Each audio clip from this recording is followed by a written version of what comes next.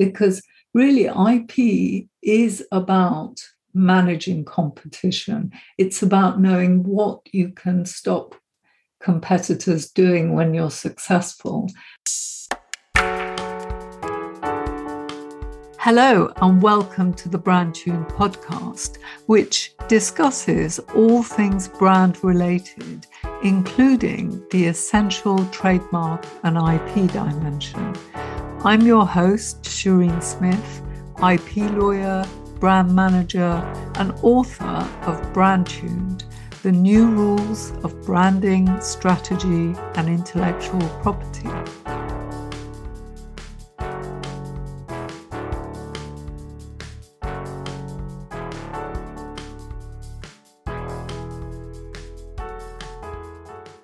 In this episode, Alison Jones, my publisher from Practical Inspiration Publishing, interviews me about the Brand Tuned book, why I wrote it, what I learned about myself in the process, how it's changed me, what's next, and more. I wanted to ask you a few questions about the process. I always think it's fascinating to hear the author talk about what they found out along the way. So we'll start with why, as Simon Sinek would have said. Why did you choose to write this book?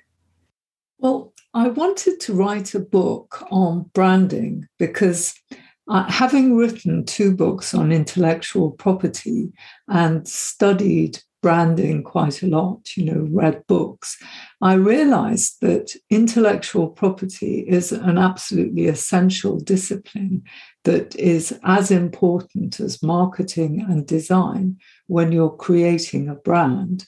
And what was happening on the ground was that many branding agencies, designers that I was coming across were tending not to work with lawyers when they created brands. And, they had very variable levels of knowledge about IP, often not enough, actually, generally, to make really sound decisions as to names and other identifiers. So, I thought if I could write a book about branding to explain exactly how IP fits into the brand creation process, then business owners, designers, marketers would be more enlightened about this. And actually, an interesting point that emerged, which I hadn't actually been aware of when I set out to write the book, was that designers and marketers receive absolutely no training in intellectual property whatsoever, which I just find really, really surprising, given how important IP is in brand creation. You don't know what you don't know. No, exactly. And I'm guessing that I know that I hope that this book will save a lot of small business owners, particularly from some very expensive mistakes. Yes, I wrote the book primarily so that business owners could avoid some of the serious mistakes that can happen. The name is one aspect of a choice that businesses make during branding, but it's not always obvious exactly what issues arise around names. So people realize that it's an important decision, but not exactly why it's important and how intellectual property impacts that decision. So, for example, it's not always the case that if you've chosen the wrong name, there's going to be a disaster and you're going to need to rebrand. There are many subtle ways in which the wrong name, for example, a name that's slightly generic or altogether generic, can really seriously impact the bottom line of a business. And they may never be aware that it's actually the reason why they have less success. So, that's why I wanted to write this book, so that people could understand the nuances involved. So, for example, a company like Oatly recently had problems when they tried to stop a competitor using the name Pure Oatly. Now, there was a High Court decision that actually decided this was not an infringement. And the reason it wasn't an infringement is that it just missed out the L. So OT is a generic term. You can't monopolize generic terms under trademark law. So pure OT is in no way infringing the rights of Oatly. And people were outraged even that Oatly was taking issue with this Glebe Farm over the name. But on the other hand, if you have a name like Hellman's and a competitor comes along and uses a name like Pure Hellman's, there is absolutely no doubt that that is trademark infringement. So it's actually understanding brand protection that enables a business to make a sound choice of name. And that's why, missing out the IP dimension during branding can be, can lead to less successful choices of brand elements. And I think you're so right. And I hadn't understood this until you and I started talking, that people who set themselves up as branding experts have no background at all in, why should they have a background in legal? But what happens is everybody gets obsessed about the details, the color palette, the font. Yes, indeed. Actually, the most important issue is the brand name, and considering the brand protection aspects of it is really key, as I mentioned just now. Obviously, colors and fonts and all that matter too, but actually what tends to happen is that overdue emphasis is placed on color. So businesses often end up with a logo, and then all the ways in which they're going to stand out uses color as the essential differentiating visual. But the problem with that is that you can't own a color, or it's very, very difficult to. It takes a number of years and really big advertising budgets. And even then, it may not be possible to own a color. So this emphasis that the branding industry places on color is quite misplaced. And I would say that you need more identifiers than just a logo. So when you emerge from branding, you should have several, signals, ways of signifying that it's you, that it's your brand, so that consumers can identify you. So, for example, I've begun to use, these circles that are on my book. I thought this is a good idea. I could use this as one of the identifiers. And of course, I explain in my book this symbol, how important it was to me to get a visual, and also how difficult it was using the designers I did engage to actually end up with a symbol like that. So, yeah, I can't emphasize enough the importance of having several identifiers. It's the visual language that goes alongside it that people recognize instantly, isn't it? But it was just a replacement for having the distinctive name. Yes, that's right. Basically, you need strong visual cues and symbols. Apple has the apple. Nike has the swoosh logo.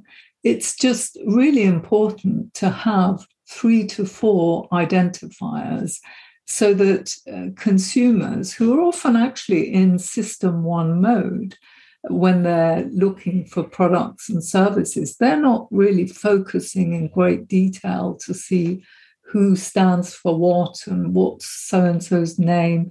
They're just coasting along, if you like, and you want to have your brand identifiers stand out so that if they've noticed you in one context, they might recognize you again. And that's the role of branding, effectively, of having visual identifiers, because really IP is about managing competition. It's about knowing what you can stop competitors doing when you're successful and constructing your identifiers so they're barriers to entry. And color can never function in that way. So don't put too much emphasis on color. Obviously, have a color by all means, but don't rely on it. Absolutely. You can't own green. You talked about the fact that you learned during the course of the research for the book that, in fact, most branding people, don't have any training in intellectual property and so on. Is there anything else that you, I mean, I know there is because you talk about it in the epilogue, but tell us what else you learned during the process of doing this, not just about the topic, but also about yourself and about the process of writing. I hadn't realized really how much I gravitate towards evidence-based research and findings, because there's a lot of folklore and fluff really written about brands. People talk about falling in love with brands, and that just didn't ring true to my own experience of brands. I mean, the reason I buy from the same brands isn't because I love them. It's because it simplifies my life, makes it easier, saves me time.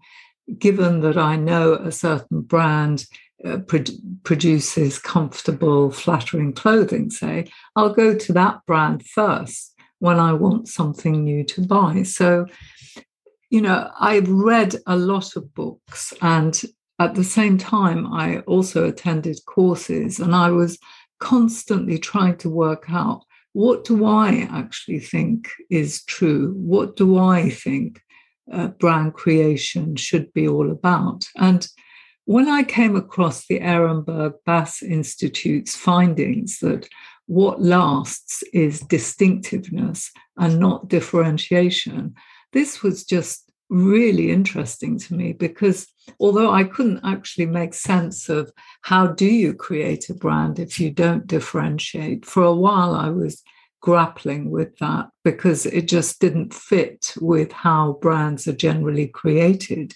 Differentiation is such a big part of what everyone talks about. But the distinctiveness bit, it's basically about looking like yourself. So essentially, at the end of the day, what lasts is that your name and your signifiers, like your brand identifiers, your logo, maybe a color for those that have a color, or a piece of music, or a distinctive font. These are what last, in the sense that consumers remember them and associate your brand with them. So what we should be doing when we're branding is absolutely what intellectual property is all about, because all these identifiers that distinguish one brand from another are protectable. Well, color is less protectable, but the thing is, as I've said, don't put emphasis on color, and then like that, you can ensure that the way that you stand out and are recognized is what customers remember, and also that competitors can't copy and mimic your brand if you become very successful. That should be the focus of branding. So what I learned about myself is that I am actually much more drawn to evidence-based stuff than spiritual mumbo jumbo that really didn't ring true. Which is interesting in itself, because so much of branding is portrayed as a dark art, isn't it? And given mystique. Yes, yeah. And it's very rare to find people giving real scientific evidence for what they're doing. Yes, it is actually quite rare to find people talking about branding in a more scientific way, which is why Byron Sharp's How Brands Grow was just so refreshing to read. I wanted to understand everything about branding, because when I wrote my proposal for you, I knew that I would be talking to people, interviewing people, and that I would be reading a lot of books. But because branding wasn't something that I had already explored, I wasn't altogether clear what the message in my book was going to be, by the time I'd finished writing the book.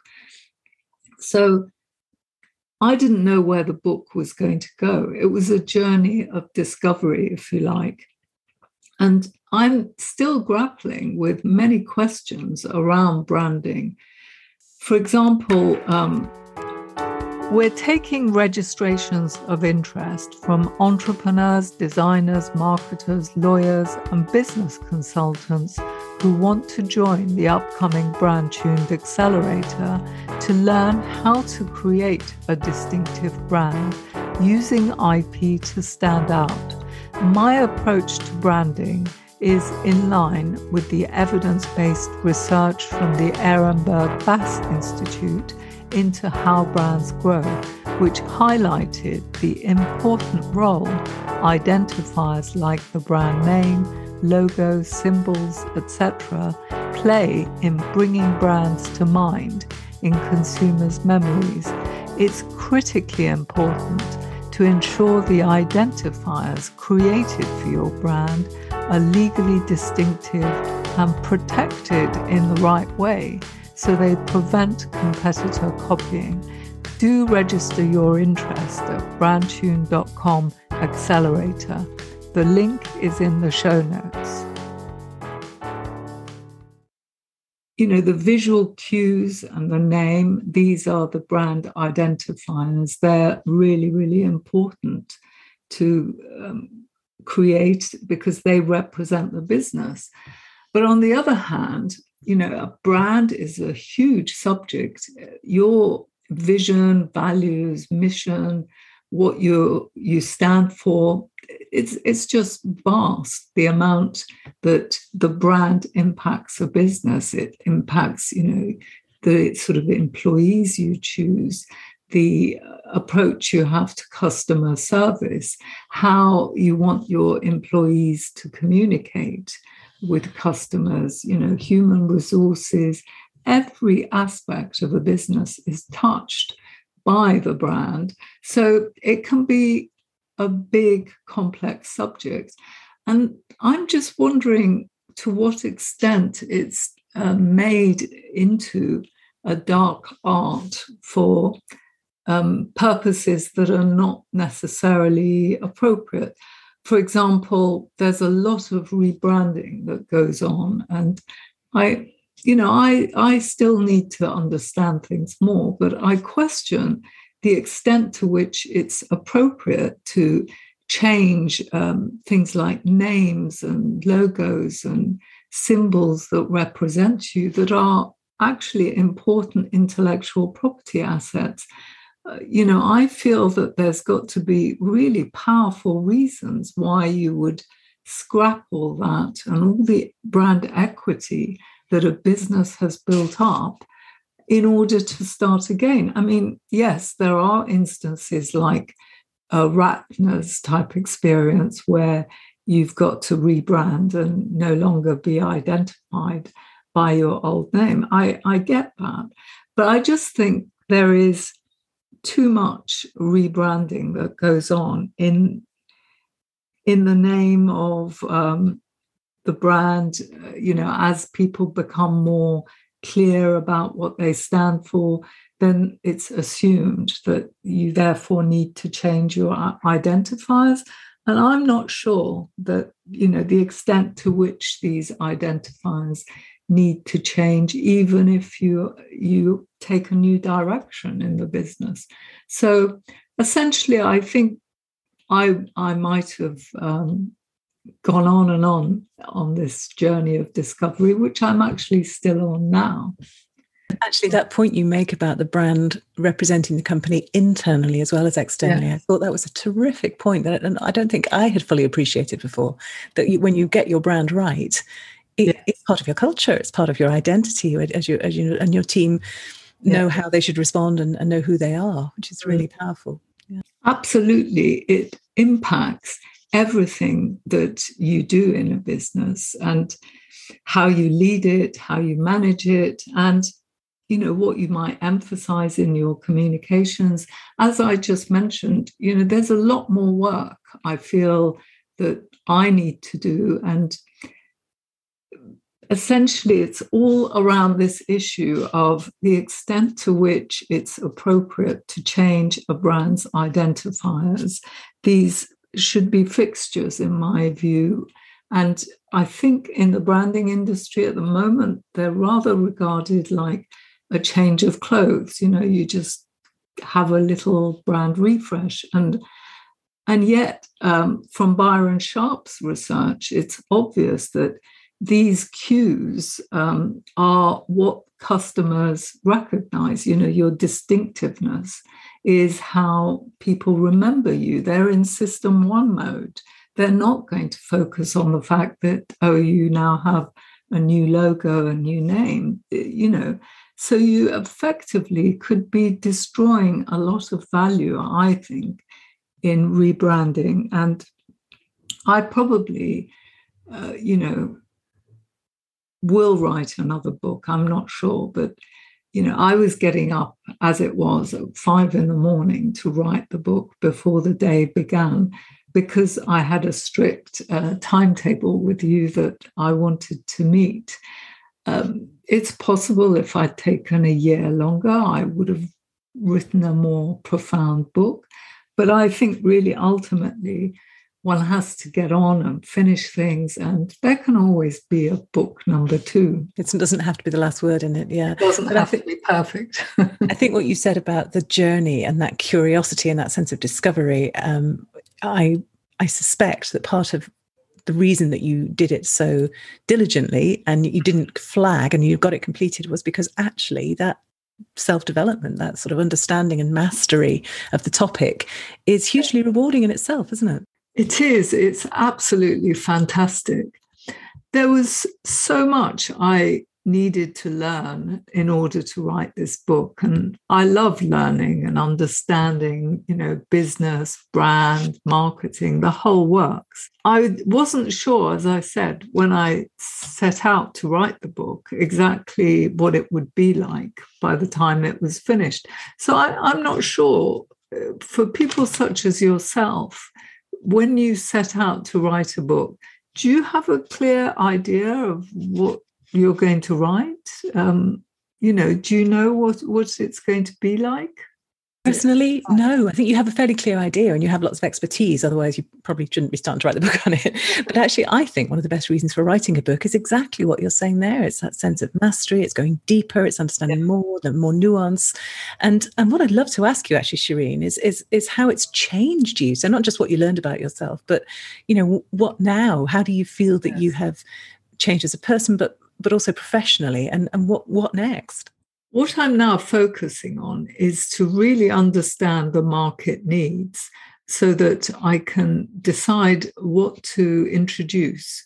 Either it's going to be something for designers and marketers so that they can use IP as a commercial opportunity in their work, or it's going to be some sort of brand management service to help small businesses who want to create their brand so that they can understand the whole subject and make sure they choose the right sort of professionals to work in with.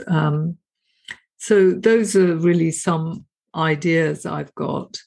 I've gone on to train in brand management, marketing, and I'm really looking at design much more closely to understand exactly what goes into creating a visual identity, what considerations there are.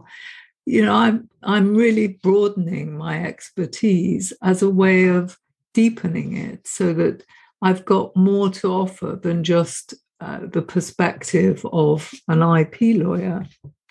And this means that I can provide much more holistic sort of advice, I guess, around branding. And actually, all this work has meant that I've understood IP better because I'm looking at it from the perspective of somebody who's creating a brand rather than from the perspective of just protecting a brand. And those conversations that you've had mean that you also understand other people's perspectives better, which is always helpful, isn't it, when you're trying to get work done in such a complex field? Yes, I hope to understand the market's needs much better so as to know what sort of offering to develop. For example, if somebody's aiming to create just a lifestyle business, they don't want to have any problems, but they're not creating an enduring business, then the sort of approach they need would be quite different to somebody who hopes to be the next Google or Apple. And so the more I understand what people want and need around branding, the better placed I'm going to be to decide how I can best serve a section of the market. Whether the brand will have a life beyond you. Yeah, that's right. And the only thing is sometimes people take off in a much bigger way than they had intended or known. So there's that to consider too. Planning for success is a really helpful way to go about starting any venture, isn't it? Yeah. So as this goes out into the world, launched today, people are getting it into their hands. What's your hope for it? What do you want this book to achieve as you sort of release it into the world? Yeah, I hope that it will make change happen. I've had some fantastic support, especially from lawyers who do tend to like the book, but also actually surprisingly to me, because I hadn't expected it, from designers and marketers. I hope that there is some way that I can work within the industry with designers and marketers, because I think I'd really enjoy working with them. It's a fantastic industry, really very friendly, very welcoming. I love it. I suspect that you might have created a new job role, that whole kind of brand legal expert discipline that you mentioned. That it just doesn't exist, and no, exactly. It doesn't exist because people aren't aware of the need for it. So I think you may well have created quite a shift in the branding landscape. Yeah, I think increasingly lawyers are having to learn about the disciplines in which they're involved. So people don't just want a narrow legal perspective. They want somebody who understands, if you're doing, say, IT, they want somebody who understands computer science, not just the legal aspect. And it's the same with branding, I think. It would be helpful to have lawyers who understand brand management and marketing and not just focus purely on law. And that's actually a much more applicable thing as it goes across every sector. Yes.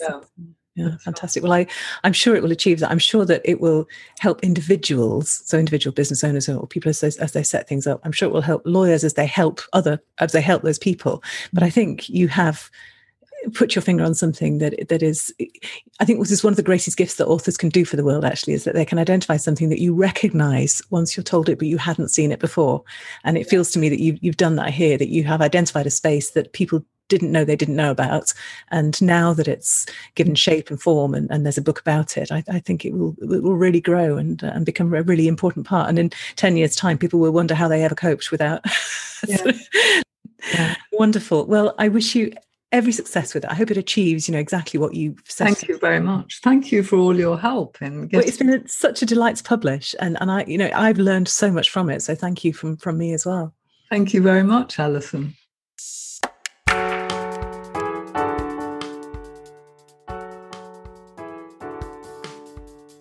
Thank you for listening to this episode. What gets measured gets improved. So we've devised 2 scorecards for you. The Brand Tuned quiz helps you find out whether your brand is the first choice for your ideal customers and what you can do to improve your score. The second quiz is for branding enthusiasts. Find out how you do in terms of your knowledge of branding, terminology, intellectual property, and trivia. The results of the scorecard chance will give you a starting point and show you where you're already strong and where you need to focus your attention. Head over to brandtune.com. The link is in the show notes.